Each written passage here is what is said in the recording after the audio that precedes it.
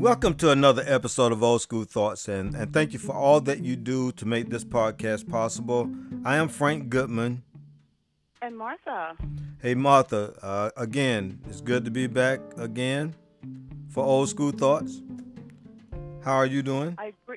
I'm doing great, and I agree. We've got so much to cover tonight, so Right. let's just get to it. Let's get to it. Well, I always have to kind of open up with something to kind of, capture what we've been doing. So I would like to start off with, our last two episodes, have allowed Right. us to express our honor and tribute to the history of black and African American women.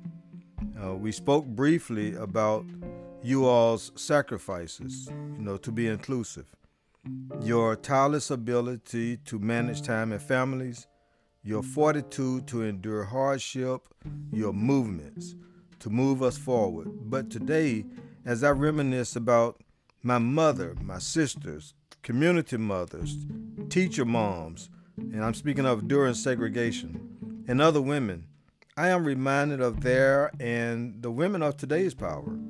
The power of presence, voice, action, and the power to console. Women demonstrated the ability to stop a fight. I remember women saying, "Y'all go home now. We don't need that kind of mess," and the crowd would disperse. They could correct another woman girl about her worth when referring to behavior, dress, and attitude. They could tell a woman girl when to wear a girdle, a slip, and or tell you what color panties should be worn under see-through pants. They didn't hold back on advice, and we would say, "Yes, ma'am," and move out with a purpose. Within the woman's ranks, there was an unspoken hierarchy for learning and respect. Personally, I never got the opportunity to feel the embrace of a grandmother, an aunt, or elder cousins, but I got it from my mama. Let's get down to it. From my mama, Right. sisters, and community moms. Women have led us in so many ways, domestically, academically, and politically. So how would you describe the power of women and how they display that power, how you all display that power? Wow, that's a pretty large task to do, Yeah, but I'm gonna take a stab at it. okay. Women have, I think, an innate power that they learn through observation, and I think part of it might be part of our DNA. Hmm. I think of the women over time in different generations in different parts of history. They've all displayed some commonality in the values that they carry. Right. And I think that for me, I think I narrowed it down to about 10 different things that I have observed that women do, and that all seem to coalesce into them having that woman power. Hmm. I think the first thing that I always think about is that women have a greater understanding of the world around them. And I think because of that understanding, they see the humanity of the people in their lives. Hmm.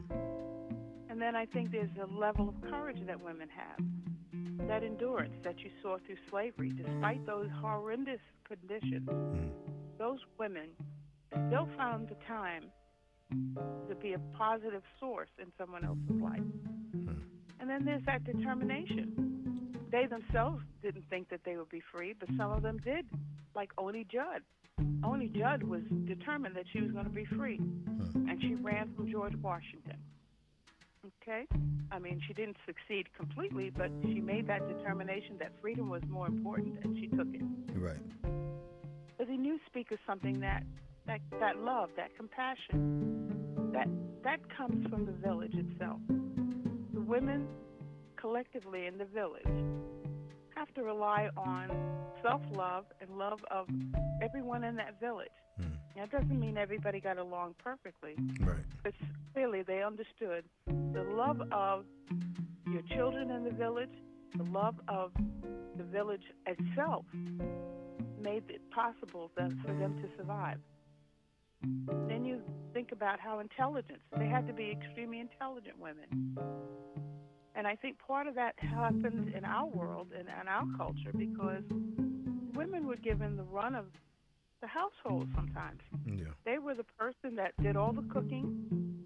They were the person that did all of the care of the people, their clothing, their food, you know, even their bathing in some cases. They prepared all of those things. And believe it or not, that gave you a certain level of power and autonomy. Think about it. The same person who is keeping you captive is asking you to do the most personal things for you. Yeah. And so that's a level of power that I don't even think that they understood they were giving up to women. And women, when they got that power, they were smart enough to use it sparingly and in the right places. So, like my great-grandmother, Patsy, ran the entire household. That meant she did everything from cooking, cleaning, care of the, premises itself. Anything that was in that household, she was responsible for. So let me ask you this question, and this pertains to you as well. Do you, I asked a couple of women this week, questions about their power, this unspoken power. And one woman came back and talked about that internal fortitude, that power that comes from having to go through so many things. And she was a cancer survivor as well. Another African American woman responded by saying maybe it's who she's with at the time. It determines the kind of power she has to display. Do you feel that some women just do not understand their power, do not understand the dynamics of what we're trying to talk about right now? I think some may not understand it. They may know. I think they may assume that they have some power, but they don't know how to define it. Right. But I think, for the most part, what I think is women give up their power. I think, especially when I was in the business world, and you watch young women come into the business world, and they think they have to say yes to everything that the male boss says. That in itself told me that they didn't understand the power dynamic. They didn't have to say yes to everything. Sometimes no is good. And I would encourage all mothers, make sure you, and fathers too, make sure you teach your children the word no. Because too often we assume that they're going to know to say no, and then we find that they're in a situation where they're threatened and they don't say no. So I think women in particular have to learn how to say no. And no in a sense that says firmly no, and not I'm not sure no. Right. Because a man sometimes can see a woman say no, but her body language is saying something completely different. Right. So they have to be taught to understand how to say no.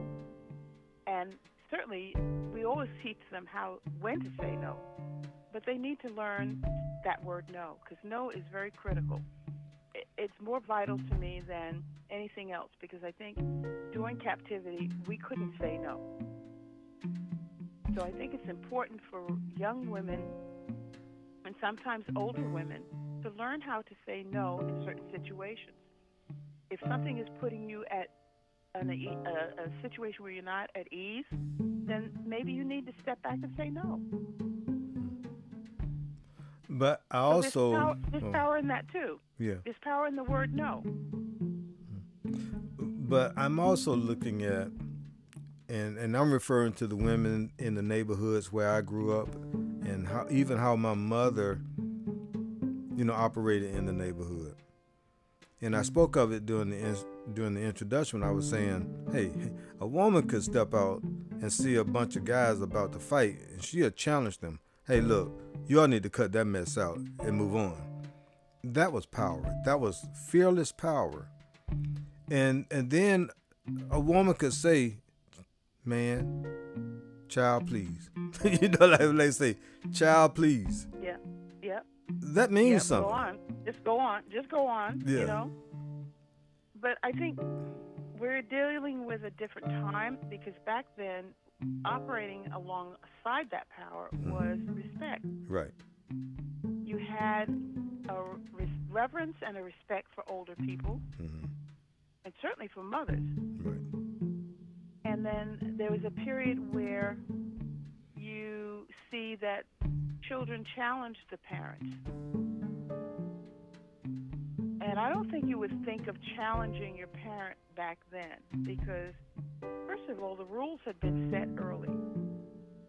So from the time that you were a toddler and she told you don't do that, you know, you could look at her and reach out to try to touch something, but you knew the moment you touched it, there was going to be consequences. Right.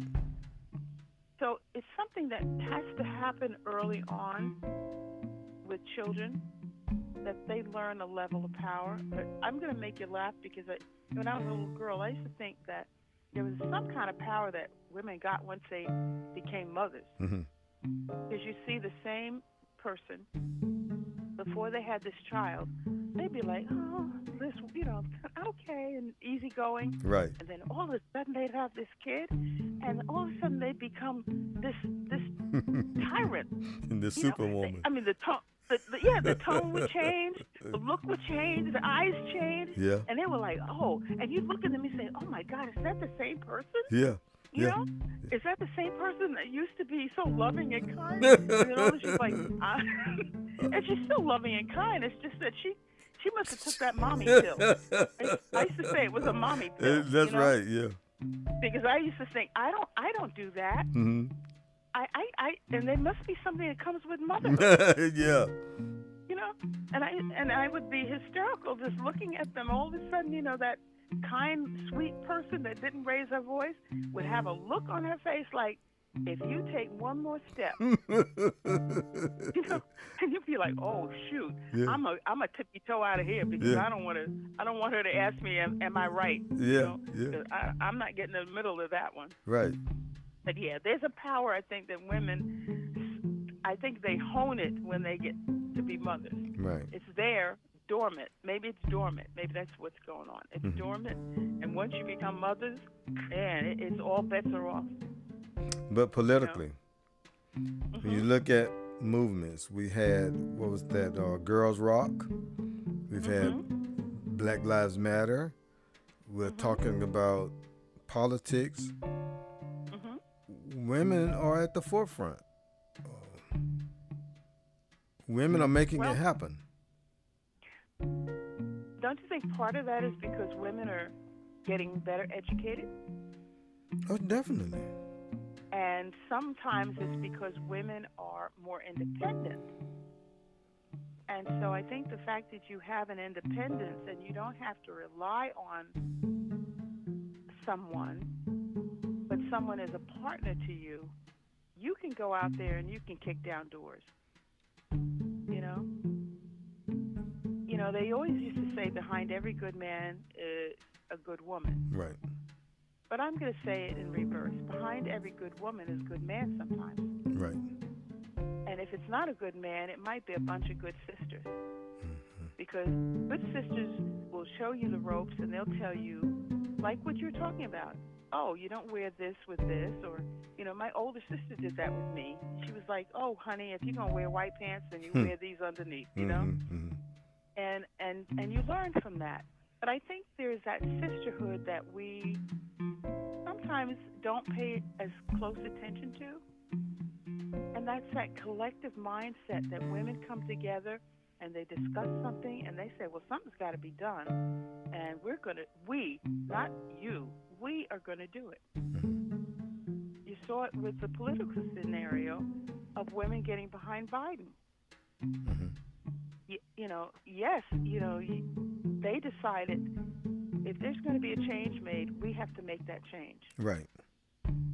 And they went and they worked hard. That's the other part about women. Women work hard, whether in the home or in business. Women work hard. Right. And sometimes I don't think we recognize the depth of how much hard work they put in. Mm-hmm. We don't see the tireless nights that they sit up, you know. But I used to watch my mom when my brothers would be working night jobs, and she would sit up until they came home. And she had to get up the next day early, but she would sit up to make sure that they got home safe in the house. That's something mothers do. That's something women do. And they instill in us that level of dignity that, you know, you're not going to go out of here looking all riff-raffy. You're going to wear the right shirt and the right shoes, and you're going to represent the family because you're representing your name. You know, that's the other thing that mothers do, is they tell you about your name. You've got a good name. Your good name is your reputation. Right.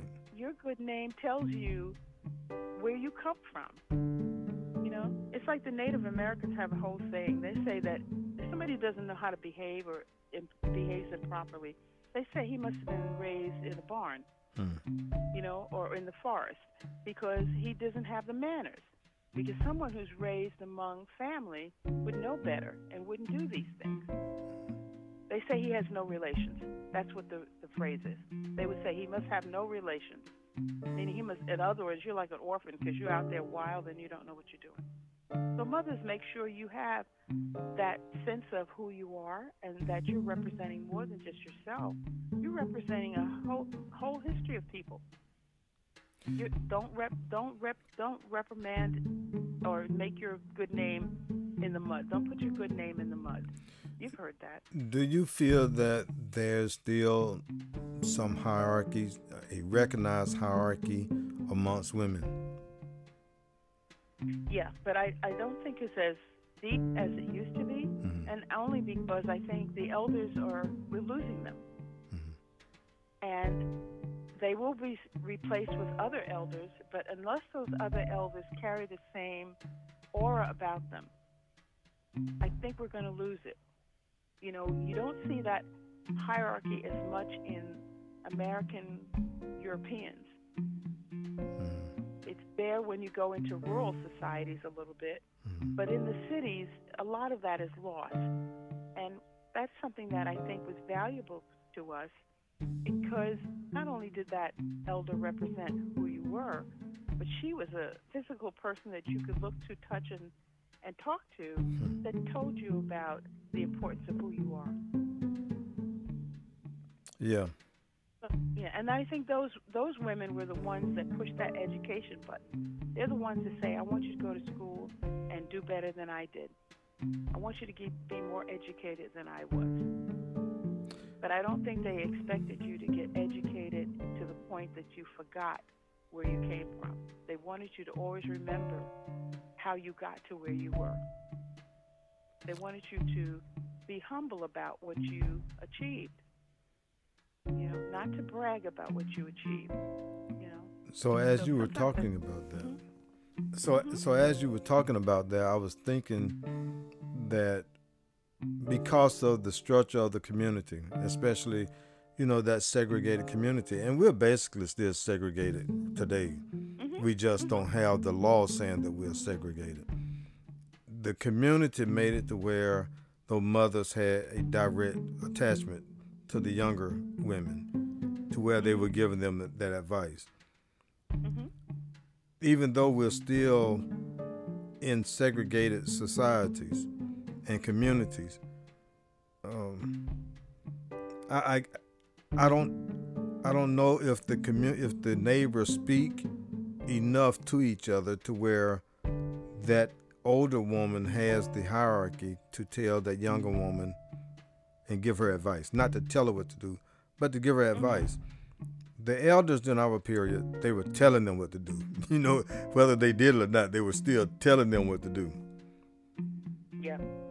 But, Frank, as you and I have talked about, we are the generation that looks forward and backwards. We are that middle generation that can point to where the village had been, and we see through the younger people where the village is going. And I think what's troubled our ability to maintain the status quo of what we grew up with is technology. Technology in and of itself it's wonderful, but technology also is not very supportive of the human dynamics. By that I mean it doesn't really lend itself to the cohesiveness that we saw where you could share from old to young and middle. It's an isolated thing because once you get into technology, it's another world into itself, and you sometimes become antisocial. And I think that's what I see, a lot of missing social skills, that we grew up with social skills that I don't see as many people having today. You know, and those social skills should have been something that you learned in the home. A simple thing like how to set the table, how to sit down for a Sunday dinner. Those things have gone by the wayside as technology has grown. You're right. So I think we have some challenges ahead of us.